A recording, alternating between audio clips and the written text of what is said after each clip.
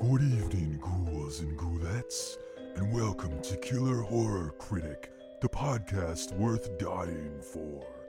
Hosted by the Killer Horror Critic himself, this is the show where guests from all over the horror spectrum join to talk about some of their favorite horror films. So get snug under the covers, grab a cuddly puppy, and prepare for tonight's blood-curdling episode of Killer Horror Critic.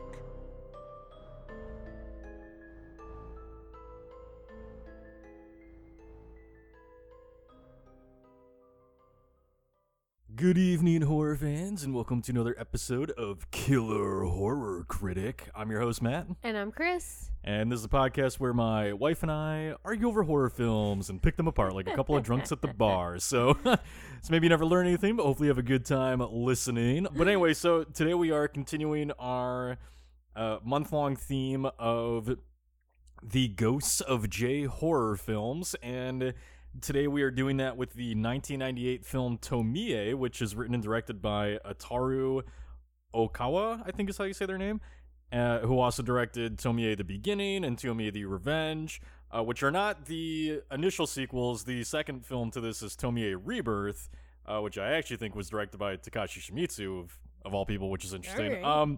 But anyway, it was directed by him, and it was based on the manga by Junji Ito, who's just a phenomenal writer. I mean, he's one of my favorite writers out of Japan. I love everything that he does. He's a fantastic horror comic book artist. Just really unsettling. Yeah, some of you probably know him from other works like Uzumaki is one of his more famous ones, and then he has a bunch of collections of shorts and stuff like that. It's about this girl who can't quite remember an accident from a few years ago, and it turns out that accident involves the death of another girl, and I won't get too much into spoilers with that, but basically that girl has come back from the dead and has her sights again focused on kind of like ruining and destroying this girl's life. Yep. Sort of. That's the best way to explain it without spoiling it. So, but essentially it deals with this character, Tomie, who is just basically drives every man she meets insane and drives them to murder and jealousy and all this kind of stuff. So, but it's a really fascinating movie, and we're going to get really deep into this one. But before we do that, we always have our spoiler-free content. Always like to do releases for the week. So for this week, there are a few kind of interesting ones. Nothing that I'm overly excited about, but first up is one that I just think looks super nice and heartwarming, which is a film called Sam and Maddie Make a Zombie Movie. Aww. Now, this is a documentary that follows these two guys with Down syndrome who kind of like rallied their hometown together to help them make this zombie movie and achieve their dreams, you know? And so the documentary just kind of follows them doing that in the process of making the movie, and then finally, of course, the screening of said movie for their town and whatnot. But it looks super just inspiring and really just like, you know, the kind of film that's going to put that's super sweet kind of feeling in you. That sounds awesome. And it's really fun seeing some of the footage. You know, it looks like they really went all out with just like fun zombie gore and like, but that one comes out on the 6th on VOD, so keep an eye out for that. These will all be out by the time you're listening to this. Next up is a film called The Power, which is coming to Shudder on the 8th, and this is about a nurse in 1974 who works an overnight shift at a hospital and encounters the supernatural. This was reviewed by our writer Amy Lou Ahava on KillerHorrorCritic.com, and you can follow Amy Lou on Twitter at Amy Lou Ahava, so that's AMYLOUAHAVA. But she seemed to enjoy it. I have not yet seen it myself, but it looked interesting and it sounds cool. I personally love these kind of period pieces, especially when they're set in places like, you know, the overnight shift at a hospital. I think the hospitals are kind of like one of the creepiest settings you can have a horror film in. So. Yeah, I'm all about like period horror pieces. I just think that they're more fun because you get to get away from all the technology bits that can gum up a horror film now. Yeah. And also, can somebody give me like a Roman horror film? I want to see people in togas fighting monsters. It would be cool to have more Roman horror movies. Right? I'd like to see an old-fashioned like period piece Minotaur movie or something. Come on, that'd be amazing. No, that'd be great. But no, I enjoy these kinds of movies too because, you know, we have hit a point, unfortunately, with technology where like technology does really muddle up the works, you know, with some horror films. It's not as easy to have people just get lost and abandoned and isolated anymore, you know, when you've got fucking 5,000 ways to communicate with the world outside. Right? So you know, my note to any filmmakers, and you know, obviously they don't have to take my fucking word for it, but my note to any filmmakers is always just, you know, if you can, unless your story is technology based, if you can just do it and not include technology, like just pretend like it doesn't exist. Yeah. I think that's the best way to go, because the audience will always forgive you if you don't have like a set determined time period for the film that takes place, you know, like unless you are doing a specific period. I think that just having the movie be what it is fine. Nobody's gonna watch it and be like, oh, comes there's no cell phones. Like just make it clear that your film is not set in that world, right? But anyway, so that's The Power, and you can check out Amy Luahava's review on KillerHorrorCritic.com. Lastly is a film called Voyagers, which is more of a kind of like sci-fi thriller, but this essentially follows a crew of astronauts as they just descend into madness for whatever reason. And I mean, the trailer looks insane. It's like very, you know, like neon-y, trippy, just kind of balls to the wall insanity, you know? Just looks like everyone on their mind just fucking going buck wild, you know, sex, violence, drugs, like all that kind of stuff. What else are you gonna do in space? Exactly. So this is another one that I have not yet had a chance to see, but hopefully soon. But this comes out on the 9th, and so keep an eye out for that. And we also like to do, before we get into spoilers here, every week on Twitter at Killer Critics, we put up a poll, just kind of getting your thoughts and feelings on the film and what you think of it overall. So between love it, it's fine, don't like it, and never seen it, where do you think the audience falls on Tomie?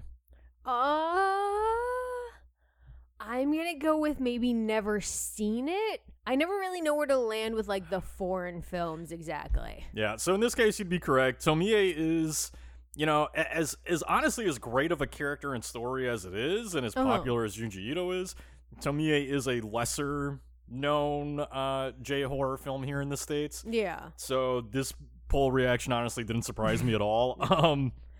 So Never Seen did take it with a whopping 72.1% of our listeners have not seen it.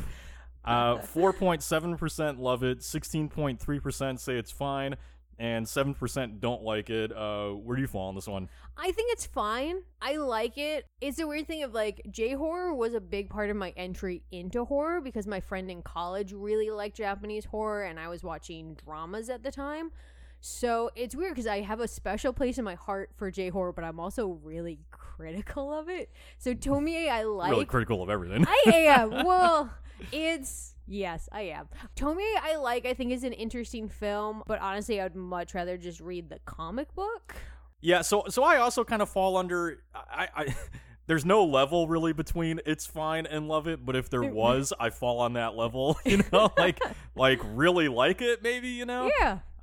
Which I'll get into in a sec, but first I want to go over a couple reactions to it. So. Again, these are all from Twitter, comments from Twitter. So first up is at MSawzall, and that's MSAWZALL. This is Doug, big supporter of ours. What's up, Doug? And they say, honestly, it was too weird and confusing for me to really enjoy it, and I'm a David Lynch fan. Tomie, yeah, it's an interesting one because I feel like something that I run into a lot with J-horror is that it can be kind of confusing sometimes. Either the storytelling or just there's cultural aspects that I don't understand. With Tomie, I think it does take a couple watches to really understand what's happening in the film. And also, this is, if I remember correctly, this is technically a sequel to the book. I believe so, yeah. Yeah, it's coming off the comic book. But, you know what? I think it's one of those ones that, like, if you like J-horror, give it another chance, watch it a couple of times, because I think that they do some really cool things with it. There's a lot of underrated things that are happening in this film that I kind of like about it.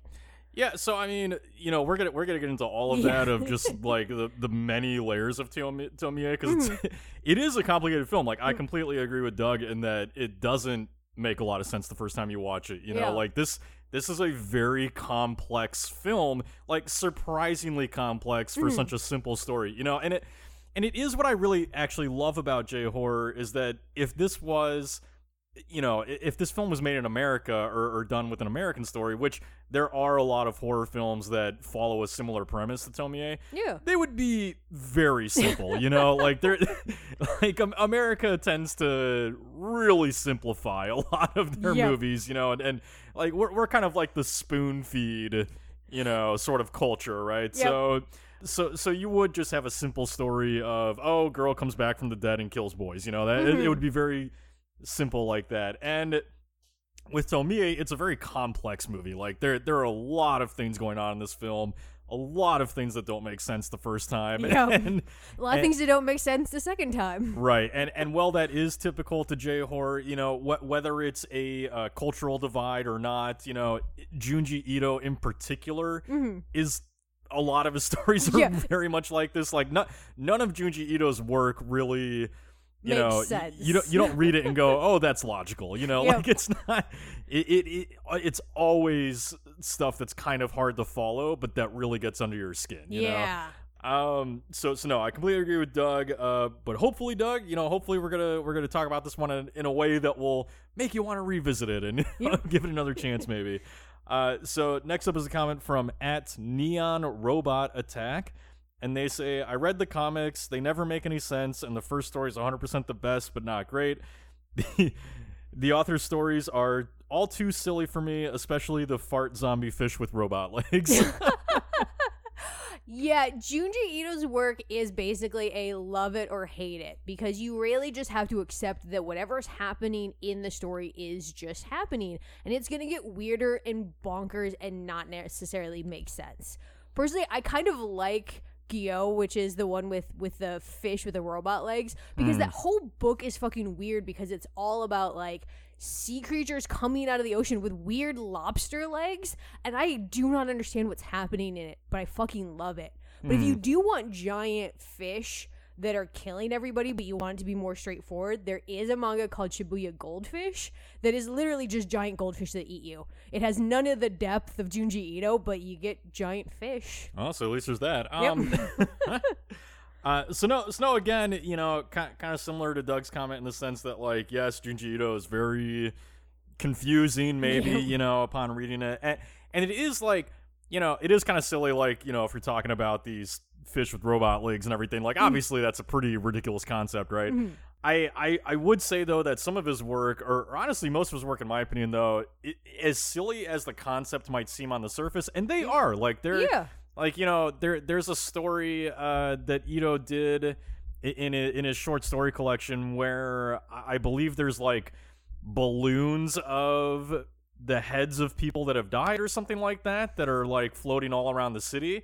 And it's really fucking absurd. But then, like, you start to kind of peel it back and you know, get under the layers of it, and it's a really unnerving story, you know? Like, because it... I don't remember too many particulars about it right now, but I remember being really creeped out by it.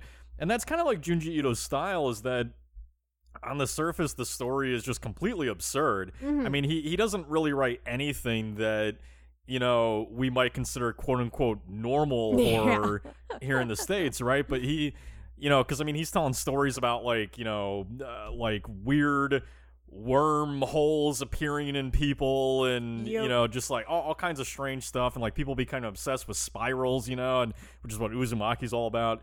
But the stuff really starts to get just under your skin. Like, there's one story in particular with that one where these, like, weird kind of spiral holes are appearing all over the place in people, but it turns out that there's, like, things, like, living and moving around in those things, and when you start considering, you know, the thought of, like, some kind of insect, like, burrowing all through these holes throughout your body, it's pretty fucking creepy. Yeah, you know? it's very creepy. It makes your skin crawl. Yeah. And Well, for me, his artwork really can't be beat. Like, that's a big reason to read any Junji Ito stuff, is that his artwork for his stories is so, it gets under your skin. It's so disturbing and amazing. yeah. So he's worth it for that, even though he doesn't make sense. Yeah, but anyway, Neon Robot, I know you said that you'd listen to this episode, so hopefully we can convince you to also kind of go back and rewatch Tomie and, you know, maybe find something that you like about it a little bit more this time around. But if not, again, I totally understand if neither of you are feeling that way afterwards. Before we get into spoilers, I also just like to do a tagline versus the film, kind of get our thoughts on the tagline and the movie overall.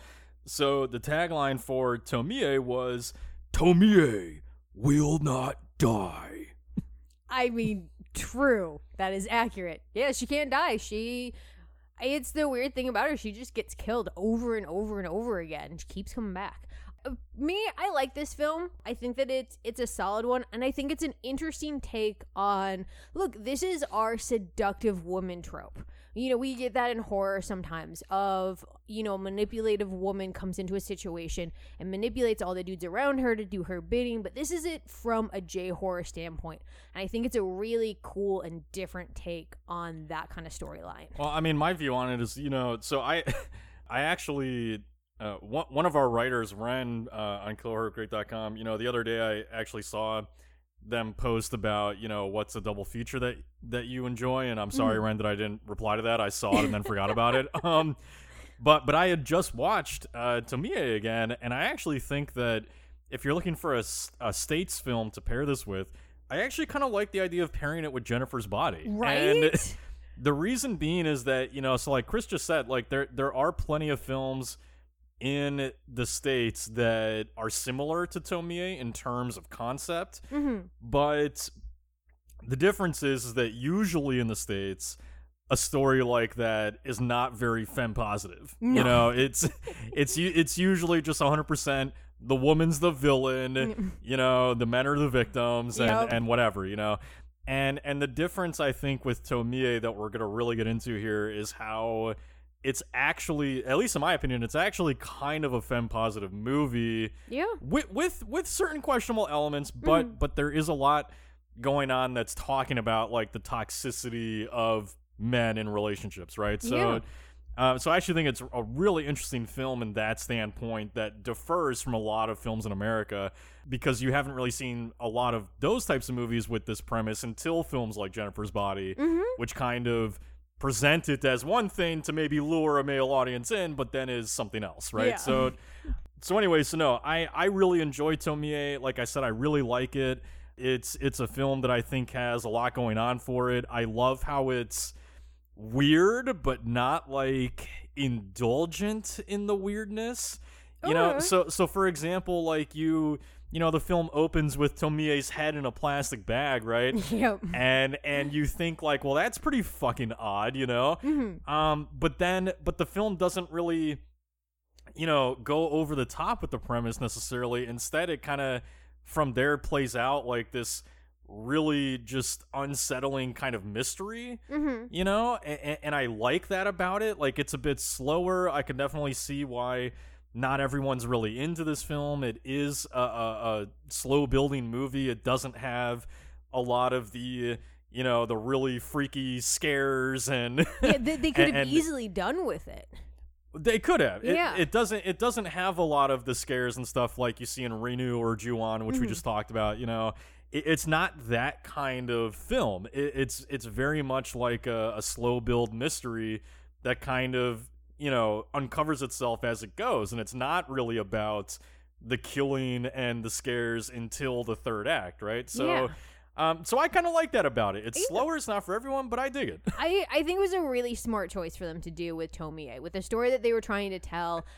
I think it puts more emphasis on the theme. Yes. And it allows it to be a little bit more important, because if you just made a really goofy movie, it might kind of take away from some of that. Maybe it'd be more entertaining and more people would like it. But I think that by doing what it does, it kind of really lets us get, it really lets us appreciate, I think, the themes that are kind of going on here. But anyway, so we're going to take a quick break, and then we're going to come back and spoil the hell out of Tomie for you. So if you haven't seen it, do recommend checking it out. It is not streaming anywhere that I know of. I do think that there are a couple Tomie sequels that are streaming, but, I mean, obviously I wouldn't really recommend watching them out of order, so... But again, if you haven't seen it, I do think it is worth renting and checking out and just, giving it a shot, or maybe revisiting it if you've only seen it once and, weren't really too sure about it. But anyway, so we're going to take a quick break and we'll come back and talk more about Tomie. So see you in a sec. If you've been enjoying Killer Horror Critic, please make sure to head to iTunes and leave a review and rating, as this helps the show get noticed by others and would be a huge favor to me. Also, make sure to check out my Patreon, where you can receive access to exclusive content, such as bonus questions for each episode, extra episodes, and more. To find out details, visit www.patreon.com/killerhorrorcritic. Thank you so much for your support, and I hope you enjoy tonight's episode.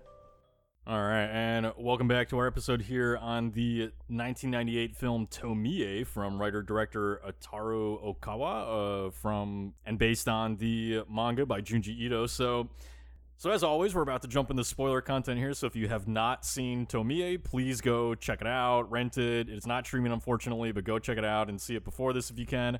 Otherwise, we are about to spoil Tomie. So, as always, who do you want to talk about with this movie? You know, we've got kind of a few different interesting characters going on here, like the guy who's carrying around Tomie's head in the beginning, our main character, Tsukiko, played by Mami Nakamura, Tomie herself, played by Mio Kano, the doctor that's helping Tsukiko, Dr. Hasano, played by Yoriko Doguchi. Who do you want to talk about in this film? So I want to talk about the detective because I really don't like him. The detective is Shoji Hamada, and he's played by Tomoro Taguchi. And look, I do not like this character. He is pretty much a dick from like the moment that we meet him. But I think he's a really interesting character because this whole movie is about obsession.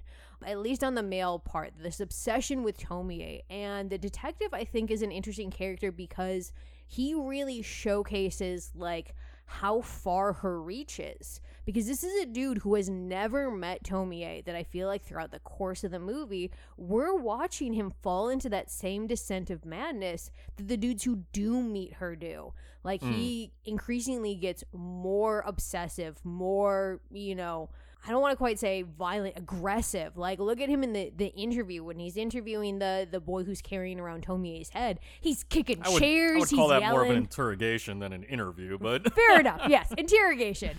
But he gets like creepier and more obsessive, and it really makes me wonder with him, as does a lot of things with Tomie, of how much is everything connected? Well, because for me with the detective, like the way that he's initially presented is that he's on this most recent case, this most recent one of Tomie like destroying a whole classroom. But he has a line, you know, towards the end where, you know, they're at the final like body count scene where he says, "Oh, I missed you again," which for me kind of implies that he's been hunting Tomie and being involved with that hunt for a lot longer than we know. Well, he says he has. Well, he just got brought on the recent one. He did his research and he's like looked into her past, but like he wasn't a detective with our main character with Tsukiko's. I don't. So I think you might be reading a little too much into that.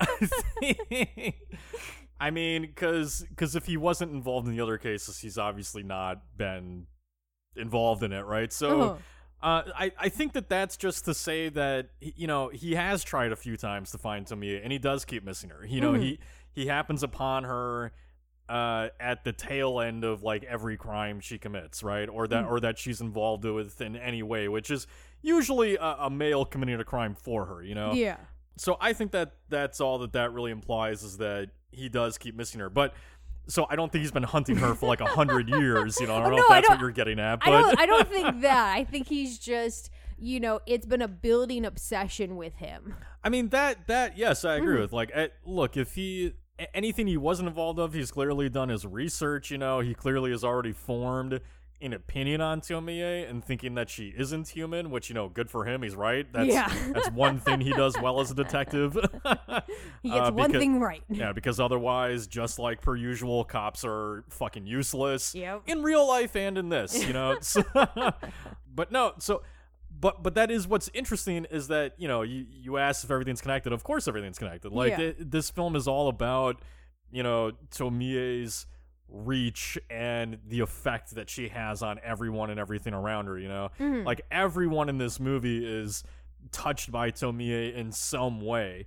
You know, whether it be the women who are kind of having to deal with these obsessive, you know, violent men, or whether it be the men themselves who are growing more violent the longer that they are involved with Tomie in any way, you know. And that's an interesting thing to point out with the detective, is that, you know, he does become more violent as the film goes on. Now, being a detective and being therefore a shitty person probably, since detectives almost always are shit people in movies, Yep. and a lot of times in real life. But it's not it's not impossible to believe that maybe he was abusive to people before he ever knew Tomie. That's true. But we're only taking what we see in the movie, and yes, as the case goes on, he does become more aggressive with the people that he encounters. I mean, he's straight up bullying the dude in the interrogation scene, Yep. like knocking his hat off and ripping his eye patch off and like showing the doctor his face and be like, look, see what happened to him, and he like kicks him off the chair. right, pretty fucking mean, Yeah. Now, granted, this guy's a murderer, so I'm not really too, broken up about how he's treating him, but he is being a dick, and that really just speaks to the power of Tomie and how she is like obsession incarnate. Like she is everything that comes with obsession incarnate, and that means driving everyone around her insane in one way or another, right? So Making them into relentless little monsters. yeah, exactly. So who I want to talk about is I cannot for the life of me remember his name. I don't remember his name as you mentioned. Chris thinks it's Yamamoto, played by Kenji Mizuhashi, which he's probably right.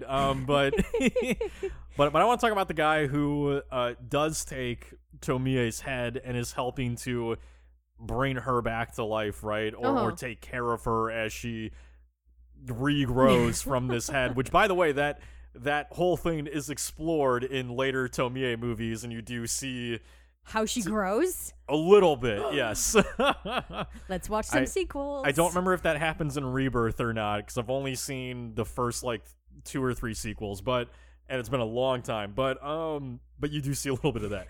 But anyway, so why this guy interests me is just because of how the film opens. So you have this movie open, and all we're really hearing are just the kind of strange sounds emitting from Tomie's head in this bag, right? Yeah. And you've got this guy walking down this really busy city street with it, and he's looking in the bag. All we hear is that bag and what's happening inside it, and none of the street noise going on around him, right? Mm-hmm. Until somebody bumps into him, and then all of a sudden we hear all the street sounds and people and all that stuff. And I love that it begins that way, because it really just puts an emphasis on how this movie is about obsession and about how we kind of lose ourselves in it, because this guy, like, basically everything else around him is being drowned out. Like, it's meaningless compared to this head that he's carrying inside of a bag, right? And I just love that. I love how it puts a focus on how, nothing else in the world matters but this head in a bag. Can I just point out that technically the first thing he does is he takes pictures with the head. Like, it actually opens on them in a photo booth, and you see the photos later in the movie. They're stuck to the dresser. So not only is he wandering around with this decapitated head, but he stopped to take, like, cutesy photos with it. Like, that's a whole different level of just, like, not only obsession, but just, like, not being tuned into reality at all. Because I think the rest of us would be really freaked out by just carrying. Is it weird to take pictures in a photo booth with a head? A living head? I mean, a little bit. Is that not something you would do? Are you doing this? I don't know. Am I doing this? We have a Tomie in our house. But yeah, it's really interesting watching his relationship with Tomie, because, like, like you pointed out earlier, it would have been really easy with this movie to focus on, like, the violence and the weirdness of Tomie growing, and I'm excited to know that happens in later movies, because I want to see that. But I think it's really cool for this first movie to focus more on their relationship in the house, like, because it's this dependency of her on him. Well, look, the film...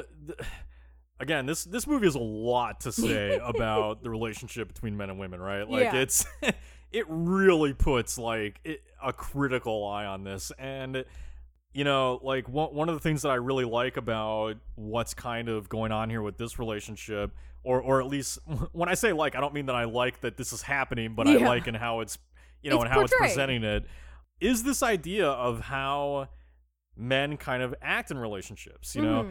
And so, like, one thing that stood out to me is how, this guy, after Tomie has grown to child size, he makes her like soup or something. Yeah. And he takes it to her, and she says she doesn't want it, and then all of a sudden he becomes violent. And what I like about this moment is that, you know, you have him being kind of portrayed in like a slightly sympathetic light at first, and Tomie is in front of this mirror, and then as soon as he becomes angry and like smacks the soup away and starts yelling at her, you know, this child basically, the camera focuses on him in the mirror.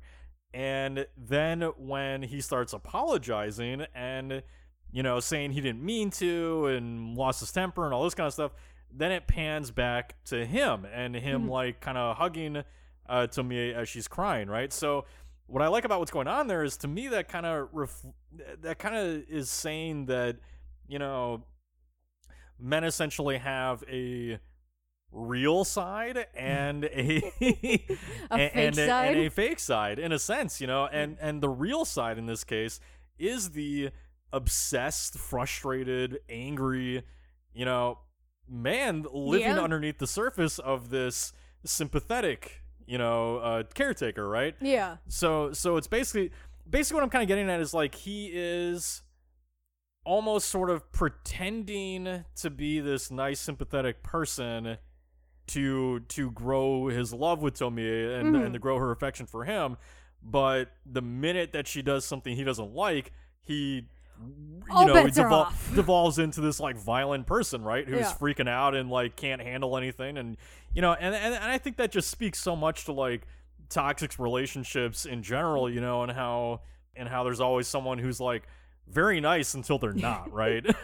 You think that was kind of the main point with a lot of the relationships between Tomie and the men, was to do kind of this focus on the toxicity between male and female relationships versus like, well, I mean, versus like the female relationships we see in the film.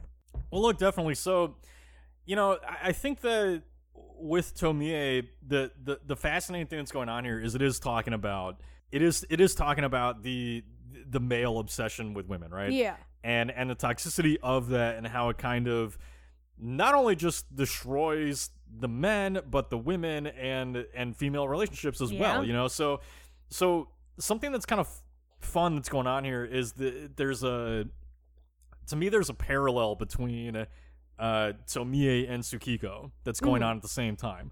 So, for example, you know, you've got Tsukiko, when we first meet her boyfriend, Yuichi, played by Kota Kusano, when we first meet him, you know, he's making dinner for her, and then she starts taking photos of it, and he suddenly goes from nice to, stop pretending you're a photographer, eat the fucking food I made for you, you know, like immediate dick. Yeah, starts becoming an immediate dick, right? And it parallels so like perfectly with the exact same thing that's going on at the same time with Tomie and her caretaker, where he's trying to feed her and she's not, you know, reciprocal to it, and he's freaking out, right? You know, so it's like doing a lot of things at once, where it's kind of talking about how, you know, on how men aren't necessarily supportive of of the feelings of these women, right? You know, like, I mean, Yuichi could not give a fuck about the fact that, you know, Tsukiko wants to take photos of her food, which, why does he care, you know? She's gonna eat it eventually. Right, just let her take her damn photos, you know? And then he even has the gall to say, like, you know, basically implying like she's not even a real photographer, right? You know, and just kind of like shit on her dreams, right? So, all the while he's sleeping with her best friend. Yeah. So you know, so both of these men are like, they're presenting themselves as caretakers and supporters, right? Where they're, you know, to me it goes beyond obsession to like an ownership, right? Like it feels like they each feel like they own these two girls, and we're seeing them like all throughout the movie, you know, react to these girls in the same way. Yes. You know, where they're really not being supportive of them, and they're kind of treating them like crap. Well, that's my thing with it, is I feel like with this movie, it's really putting a spotlight on the most negative traits about relationships. Yeah. And with Tomie and the dudes, it's really putting a focus on this male obsession with ownership, with proprietorship over women. Because we see that with the dude with the eye patch who's taking care of her. But then let's look at when she goes and works at the restaurant, and there's the manager, and there's the two other boys, and they all none of them ask Tomie what she wants, who she wants to be with. It all becomes this thing of, she's mine, don't touch her. Like, the manager straight up is just like, y'all can't date. Y'all can't date. You can't. He's trying to police what she's able to talk about. And I feel like it's Tomie as this object of obsession is really putting this spotlight on how toxic men can be when it comes to women. Like, look, we're fed it here where it's just like, oh, you can't. Well, it's everywhere, right? Yeah, it's everywhere. Like, this whole concept of like, well, you can't just be friends. Men and women can't be friends. There's always going to be that sexual aspect, which is bullshit. Well, we all know it's bullshit. Yeah. But this is really putting a spotlight on how toxic and not okay, like, that mind frame is. Like, they end up killing themselves over a girl who doesn't even want them. Well, so, I mean, yeah, at its heart, that's a lot of what this film is about, is that kind of male toxicity, and, how men do tend to kind of like take ownership or present themselves as protectors when really they're just kind of taking agency away from the women, Like another thing that stands out to me early on is you've got the apartment manager who, when Sukiko is coming home, he tells her of like, oh, there's this new tenant that moved in below you, and he makes a comment of like, hopefully you two will get along this time or something like that, and there won't be any fights. And then after they talk, he kind of like watches her go with this sort of like solemn expression, Mm-hmm. And what I kind of take away from that scene is that you get the impression that maybe Sukiko was actually, being like sexually harassed by the guy who lived in the apartment below her before. Yeah. And the apartment manager is kind of like making light of it and sort of making it seem like it was both of their faults of like, maybe you'll get along this time, right? Yeah. Sort of like covering up for whatever harassment he might have given towards her. Mm-hmm. And then there's almost like this look as he's walking away of like, he maybe acknowledges to himself of, how he thinks that maybe she's in danger, maybe not, mm-hmm. and isn't really saying it. But overall, there's just this impression from the apartment manager of Sukiko cannot really handle herself, and it's almost like he's... I don't know how to put it. It's almost like trying to tell, It's almost like he strikes me of like one of those men who maybe thinks that it's like a woman's fault for dressing a certain way that a guy harasses her, right? The victim blaming. Yeah, where it's almost like this sense of, he's not accepting that whatever happened maybe wasn't Sukiko's fault at all. Yeah. but a dude possibly harassing her, right? And I know I'm latching on to this like little thing, but it's there, these things are always there for a reason, right? And to me, it just really strikes as like, something, whatever it was, happened between Sukiko and the past dude who lived below her, right? Mm-hmm. And it just seems like whatever it was not pretty. Yeah. And here we have this apartment manager, this other male who's just kind of like, laughing it off, like, haha, what a horrible mix-up that was, right? Like, let's hope that doesn't happen again. Whereas for Sukiko, it was probably like fucking traumatizing. So. Oh yeah, well, and I feel like that's. We're talking about the men in this film, and I feel like that even leaches out into the female friendships are even defined by dudes. Because, like, with this, we don't have a lot of other female characters, and Sukiko's only other friend in this is sleeping with her boyfriend. Yeah. Like, and there's this negative stereotype that we talked about with Jennifer's Body, this concept of like, well, girls can't really be like friends. And I feel like Tomie is kind of like focusing in on that too, of like, with female friendships, if you're, not aware of stuff, like this is all the negative connotations that come with female friendships, the betrayals, the backstabbings, the talking behind each other's back, the boyfriend stealing. Well, so I mean, this is where the film's kind of coming at this, like, it's kind of coming at this theme of wanting to talk about issues that women face, but it's doing it from a male perspective, which means it's not perfect, right? Yeah. So in Tomie, you do kind of see, like, yeah, obviously it's not very femme positive to have this story of, Tsukiko and all of her girlfriends basically just fucking her over. Or, I mean, the very introduction to Tsukiko is her meeting up with two of her friends, and Kazumi calls her, I think, like, crazy or cruel or something like that. And basically they're trading insults of, like, you're cruel, you're crazy, and, not exactly, like, the best environment for these women, right? And then you've got the cheating girlfriend and all this kind of stuff, and so all that stuff's pretty negative, but at the heart of it is a more enlightening message, and kind of talking about, like, how the men of the film do corrupt female relationships, and do turn them against each other. Like, I mean, you see it happen in society all the time, which is why I personally don't like pageants. I feel like more power to you if you love pageants and you want to be in them and it makes you feel good about yourself. That's all great. But I personally think that pageants and things like that have been created to turn women against each other. So, like you just.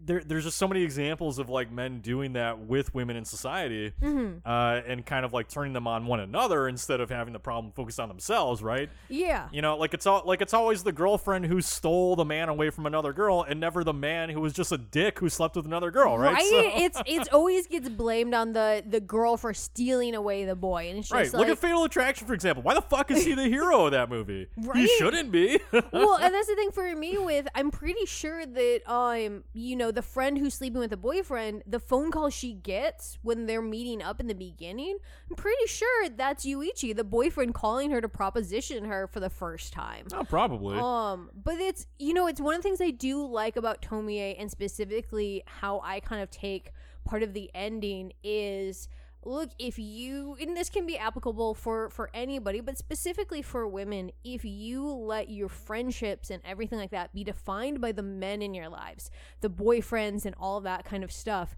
it's only going to cause you pain. Like, her and Tomie were friends, and it seems like the only reason why they kind of stopped being friends is, yes, Tomie is a being of obsession, and so, Tsukiko's boyfriend got obsessed with her, but their friendship should have overridden all of that, and because Tsukiko didn't let that happen. Well, look, but you got to take like Tomie being a demon out of it, and just look at the metaphor of it, right? Like, because I mean, this is the fun thing about movies, right? Is that, like, Tomie in the film is a demon that is driving people to obsession, So it's like, so in a sense, it's not necessarily the fault of other characters that they go insane, because Tomie is driving them to that. But it's really just a metaphor for life, and, like, how men do act about a pretty woman, right? Yeah. Like, they so if you take the demon out of it, it is all of the men's fault in how they're just, going fucking insane over pretty girls and doing shitty things to, their girlfriends, like Tsukiko, and her boyfriend just cheating on her, right? Yeah, they make a choice what they do for Tomie. And look, I want to move on because there's so much else to talk about with this, but another little note that I made with Yuichi is that, again, when we first meet him, like, there's all sorts of little things that play into this movie that kind of speak to the themes of it. And when you meet Yuichi, he's wearing a shirt with, like, one of those sexy kind of silhouettes of a woman that you might see on, like, a trucker's mud flap or whatever. He's wearing one of those, and to me that just instantly, cements him as this dude who just views women as something to own and and show off, as opposed to, like, actually caring, right? So but anyway, so, there is also an obsession with photography in this movie. Tsukiko's a photographer, her friend's a photographer. Pictures are brought up over and over and over again in this movie. Why do you think we have this obsession on photography in Tomie? I think we're seeing a lot in the film is because pictures are an interesting way to remember things, because they create a distance between you and the memory, right? Like, when you're taking a picture of something, you're taking yourself out of that moment to capture it, but you're not experiencing the moment, right? Like, that's what we have with the dinner scene. She's photographing the food, but she's not eating it. And I feel like that's something that we're watching with Tsukiko in particular, is that she's really obsessed with getting back this one singular repressed memory. She wants that one piece of the puzzle back, but very much it doesn't seem like she really wants to interact with how that came about. She's wiped all of that out. And so I feel like we're seeing a lot of photography because it's, for me, a representative of our main character who wants to interact with the world around her, but still is keeping kind of a barrier up. She wants to be there, but she doesn't want to be present in the moment. She doesn't want to like accept necessarily what's happening or why it's happening. If that makes sense. I don't know. No, I think it does. You know, I mean, something that does come up eventually in the movie is that there is an admission of, I want to say, I don't remember who says this, if it's the doctor or not, but Tsukiko, damn it, it's a hard name to say. Tsukiko does have, you know, this obsession with wanting to go back to the past. You know, she, like, from the very beginning until the end, she's wanting to figure out what is this blank space in her memory and why can't she remember, like, what happened. You know, so there is this obsession with wanting to go back to that. But I agree with you that, like, as much as she wants to go back, she's also repressed it. You know, she doesn't... She only thinks that she wants to go back. She doesn't actually really wants to know in some ways, you know? Yeah, for me, it's really evident in the fact that, like, she wants to go back and remember the memory, ostensibly of when Tomie got killed, but she's not acknowledging the fact that she's blocked out a good chunk of high school. If she doesn't remember Tomie at all or anything leading up to the murder happening in front of her, then there's a lot more that she's just blocked out that she's not acknowledging. But yeah, no, she's blocked off a lot more than just that one specific memory she's trying to get back to. Yeah, I mean, and I also think that, you know, photos, they, you know, they capture a moment, and what's interesting about photos is that just like film, you know, they're all up kind of to the eye of the beholder and what is going on in that photo. And so it's interesting to me that, like, you know, there's moments where, like, there's that moment where Tsukiko takes the photo of her and Yuichi, and, you know, he asks her, like, what does this photo mean? What does it represent? And she's just like, well, this is how I feel right now. You know, and so to me, it's almost like photos become part of the obsession because photos are a lie, kind of. Yes. You know, so so what I think is interesting there is that, you know, you have this obsession of photos, I think, because... Sorry, I'm kind of rambling. You have this obsession of photos, I think, because inherently photos are up to interpretation, and they are kind of a lie. Yeah. You know, because, like let's say Chris and I are having a super shitty day, and we decide that we want to take a photo of the two of us smiling together.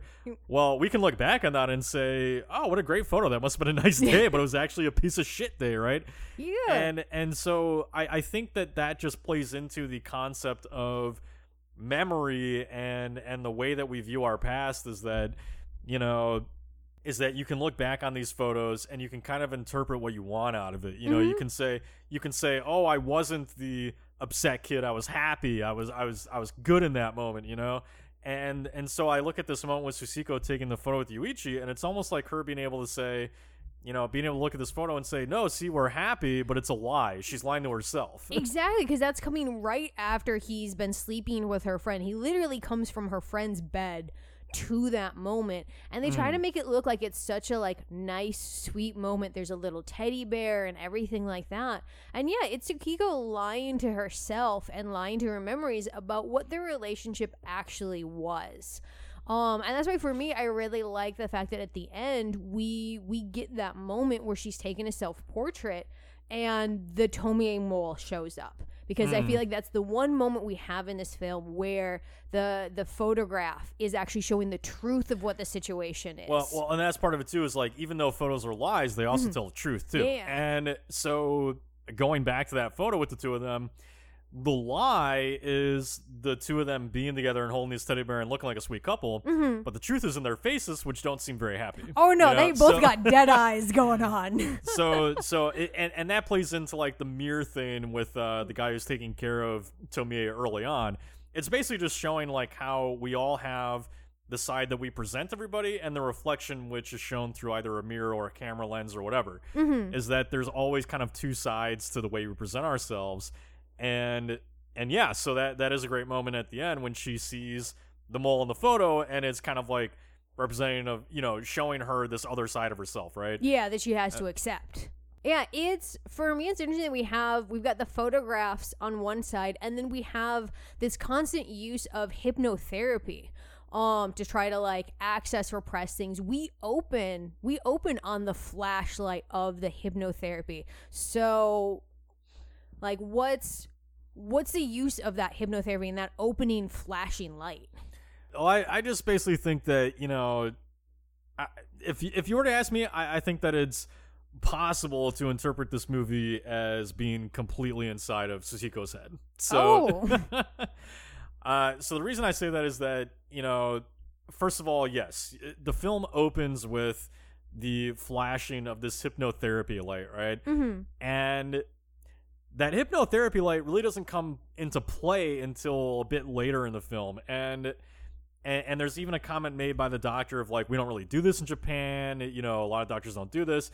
And so there's a reason that it's there, right? Yeah. And to me, it just kind of, it works in two ways. It's kind of talking about, or it's kind of setting up the stage for like this all potentially being in Tsukiko's mind, because it is hypnotherapy. It's bringing her back to a place of memory. And as we all know, memories are not, you know, 100% accurate. We change things as we go. We tell a story so many times that you know that the story just becomes that, whether or not it's true. Yeah, we make the narrative what we want it to be.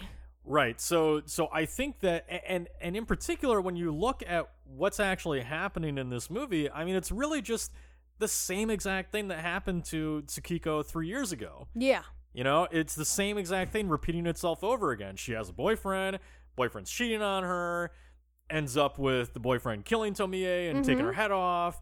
The entire time this film's going on, Tsukiko's having weird kind of little flashbacks to things that happened and these creepy memories of, you know, a headless Tomie and her boyfriend cutting the head off in his room and everything. So I think that this whole film is really just Tsukiko coming to terms with the event that happened, you know, processing everything. Yeah, exactly. I think it's just her processing the events of what did happen and kind of reliving through it. And, you know, it's part of the reason I think that is you actually see very slight reflections of this hypnotherapy light all throughout the movie. Oh, so I only picked it up as like, because I noticed that the light is the same color that Tomie's eye is. So there's a lot of actually instances of it. So the light's the same color as Tomie's eyes, which vary, you know, like sometimes they're normal, sometimes they're this color, sometimes they're a little bit different from that, you know. But yes, it's the same color as her eyes. There's various points all throughout the film where it kind of comes into play, like there's in the doctor's office, there's a painting in the background that shows a couple holding each other, and then there's like this orangish yellow light that has like a goat running towards it. And I'm sorry, a goat? Yeah. and so it kind of shows up there, right outside Tsukiko's apartment building. There's like a orangish kind of thing just there. I don't know. I don't know what it is, but it's like an orangish circular thing that's just hanging out there. Tomie herself is walking around with an umbrella that has orangish sunflowers on it. You know, so this thing, this color, this imagery appears all throughout the movie, and to me, it could reflect the fact that this entire thing is just hypnosis, and seeing this color pop up all throughout is just recognition that Tsukiko's really staring at, you know, this hypnotherapy lights. I think that totally makes sense, because for me, like... Well, it's why the film is so bizarre and trippy, right? Yeah, well, it explains, like, look, it makes sense then because, like, you know, right before we have that light in the beginning, in that opening, the first thing we see before that is it's Tomie's orangey yellow eye, and then it goes straight into that light, which for me was very much like, okay, we need to see the truth. We need to see and acknowledge what actually happened. And that explains the super trippiness at the end, because we get to that final showdown, and that whole scene is just so... like more dreamlike than the whole rest of the movie. The whole rest of the movie feels relatively grounded, which would make sense if it's all in her head of like it's gonna start from a more grounded place, and as she, you know, conquers her demons and deals with her shit, it's gonna get weirder and more trippy. For sure. I mean, you know, to me, it's really just like the whole thing is Tsukiko dealing with this internal conflict of coming to terms with either herself or whatever happened to Tomie. You know, and this imagery that appears all throughout, to me, is really just you know, you can look at it as the entire thing is in her head, and that's one way to see it. Another way to see it is maybe just that Tomie is always there with her. You know, she's always in her head. She's always near her in some way. And it's why I especially love the fact that Tomie is literally actually living underneath her without her knowing. Because to me, that's very representative of, like, the subconscious and how Tomie is always in her brain and her subconscious, just resting right underneath her daily thoughts, right? Yeah. You know, so that's one side of it. But then I think the hypnotherapy also works because it also ties into what Tomie is in general, which is this being that, you know, almost sort of like hypnotizes the people around her and drives them to some kind of madness or action that they can't necessarily control, right? Yeah.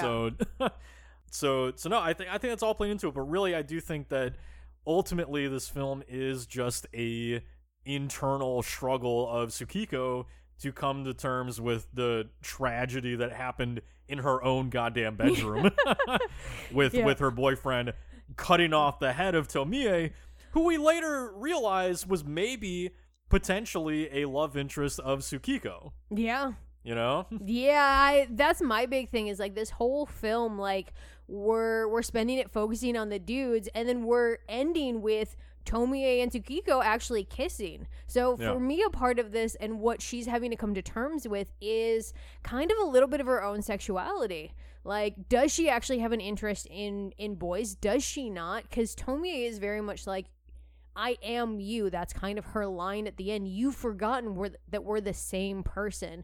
And on the one hand, you could ostensibly take it to mean that, you know, all women kind of share common personality. Like, we're all capable of driving men to obsession and getting them to do the things that we want. I think that honestly, I think that's less what the message is here. So, like, but I'm going more for the girls were in love and that they just couldn't handle it because they were kids. I mean, it's possible.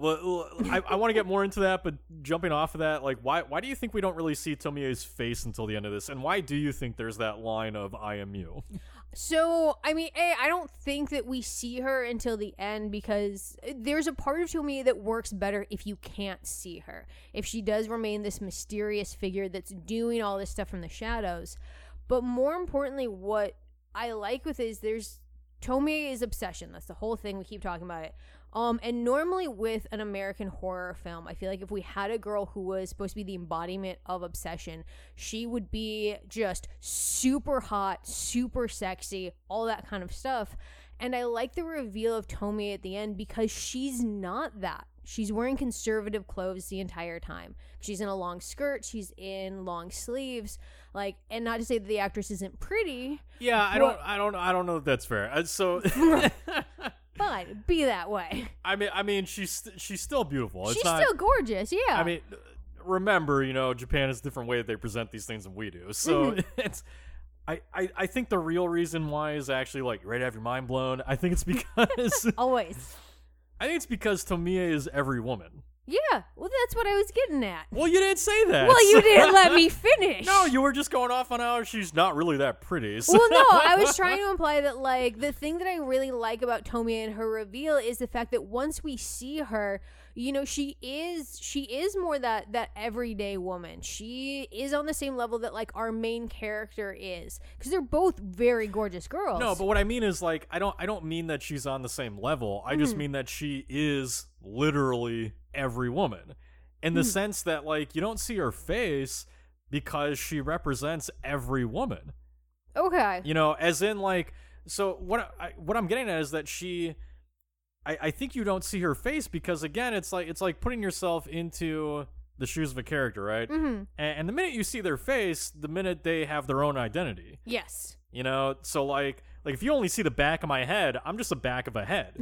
You know, but the second you're just some dude. Yeah, the second you see my face, though, I have an identity for you, right? Mm-hmm. And so with Tomie not seeing her face throughout, she doesn't really have an identity. She's just every girl. Yeah. You know, and so why I like that we don't see her face until the end is I think it allows, you know, for the metaphor of her to be this representation of just every woman dealing with these daily situations of, you know, infatuation from men and this toxicity and, like, men not really treating her like anything else but a pretty girl, right? Yeah. And like when she first shows up at the restaurant, I think you mentioned earlier, you've got the dudes just being like complete jackasses around her, and you got the manager like putting it on her of like, now remember, you can't date any of these super attractive bachelors, like he's basically implying like, I know you really want this dude who keeps blowing in a whistle at the table, but no dating, Nope.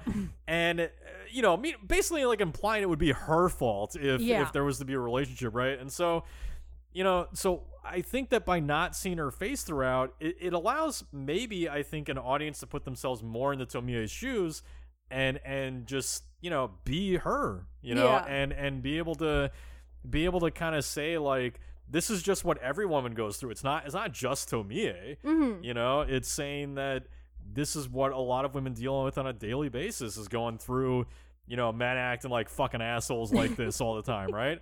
So by not having a face, she becomes every woman through that. Yeah. No, I definitely see that. And it's, for me, why I kind of like the fact that even when she's seducing Yuichi, we don't see her face. It's all in shadow.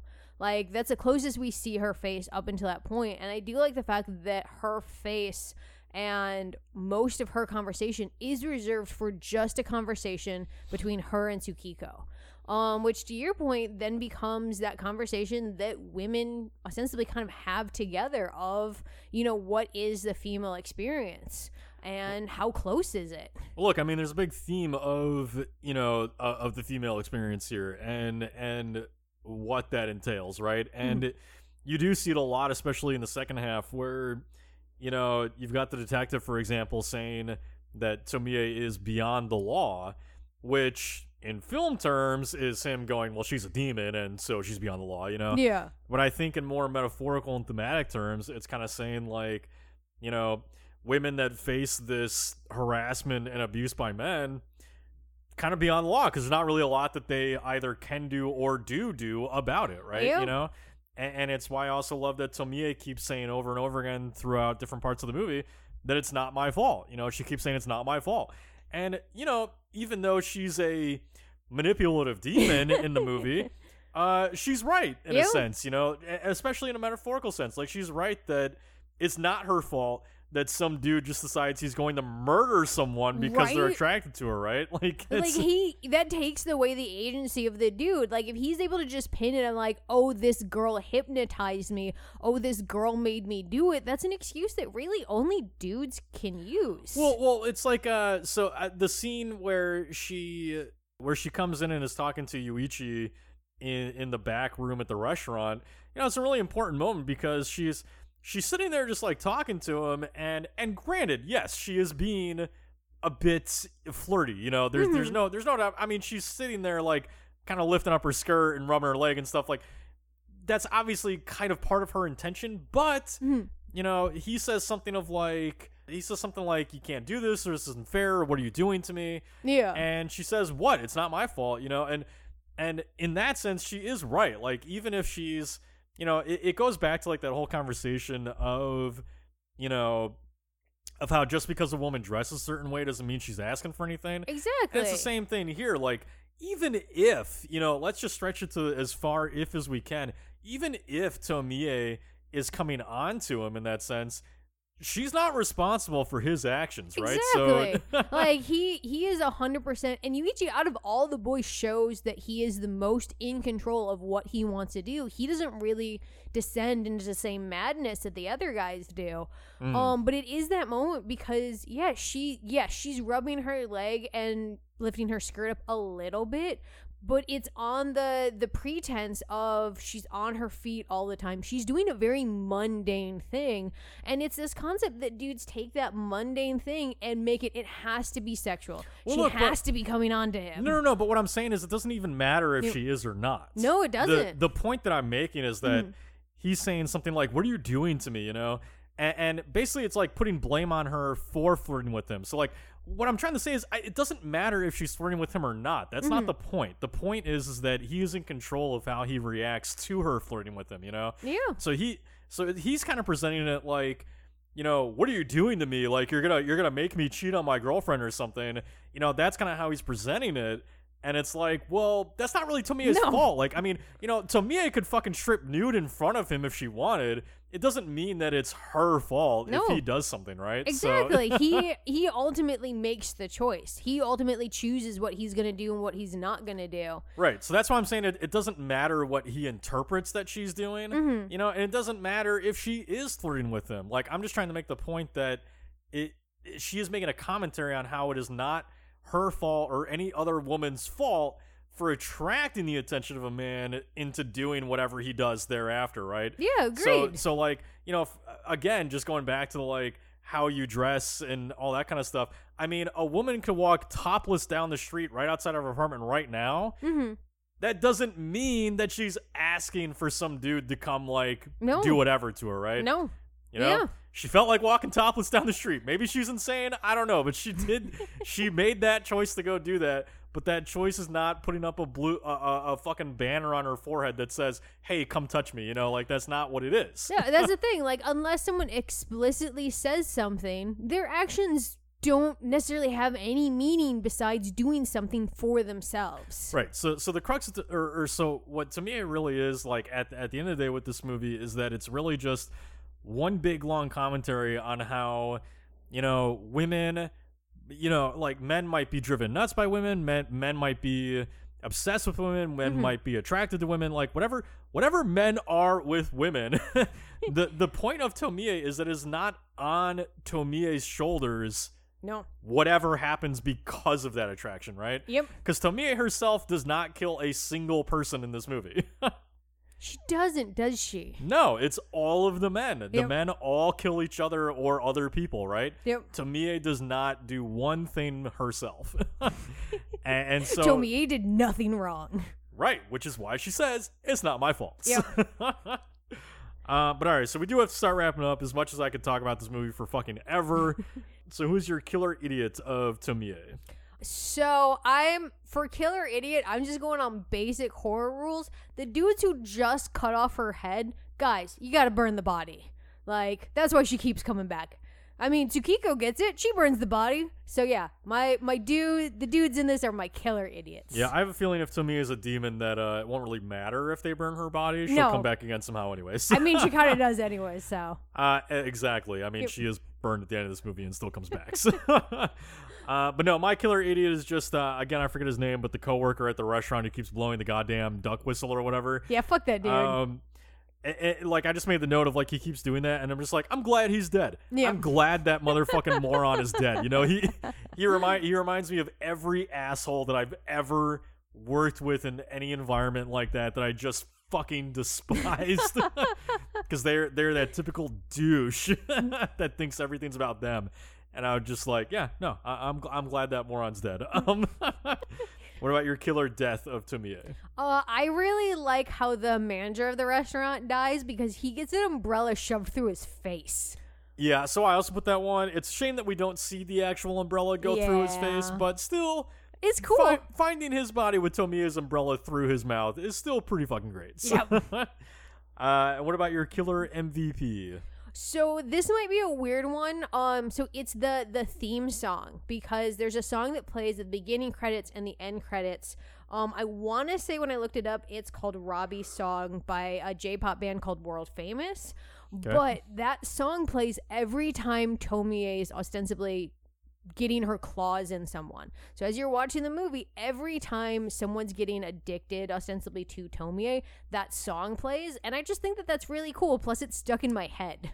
So yeah, I don't know if that's a great song, but it's an addictive song. It's an addictive song. I don't understand what's being said in it because it's in a really robot-y voice, but just that use is cool.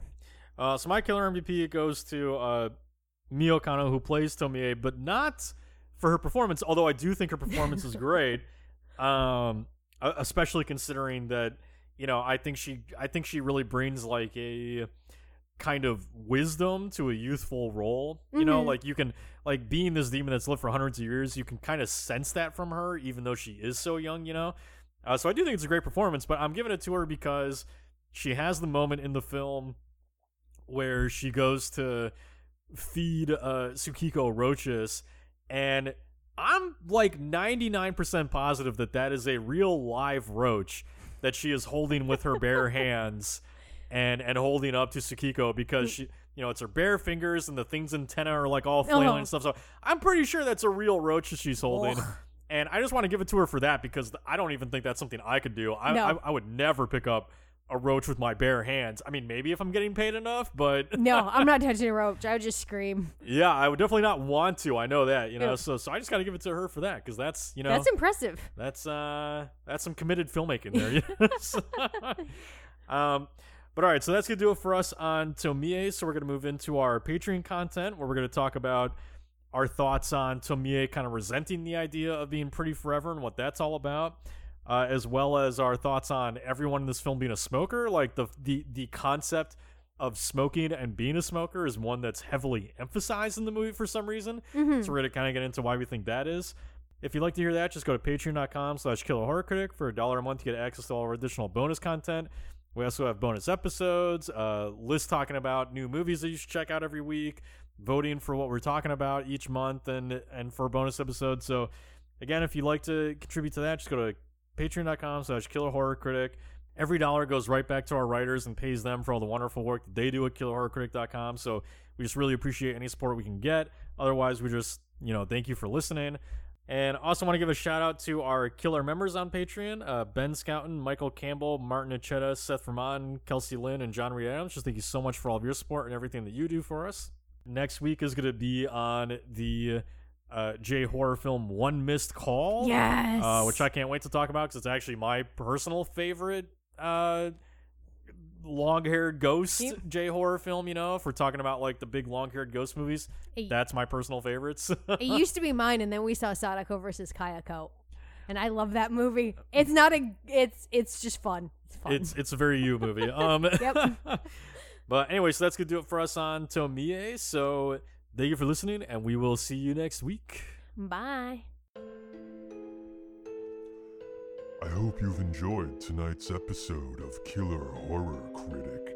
If you'd like to scream with us some more, please subscribe on iTunes and follow us on Twitter at KillerFromSpace, as well as Instagram at Killer_Horror_Critic. New episodes release every Friday, so keep your eyeballs peeled, just the way I like them. Have a good night, horror fans.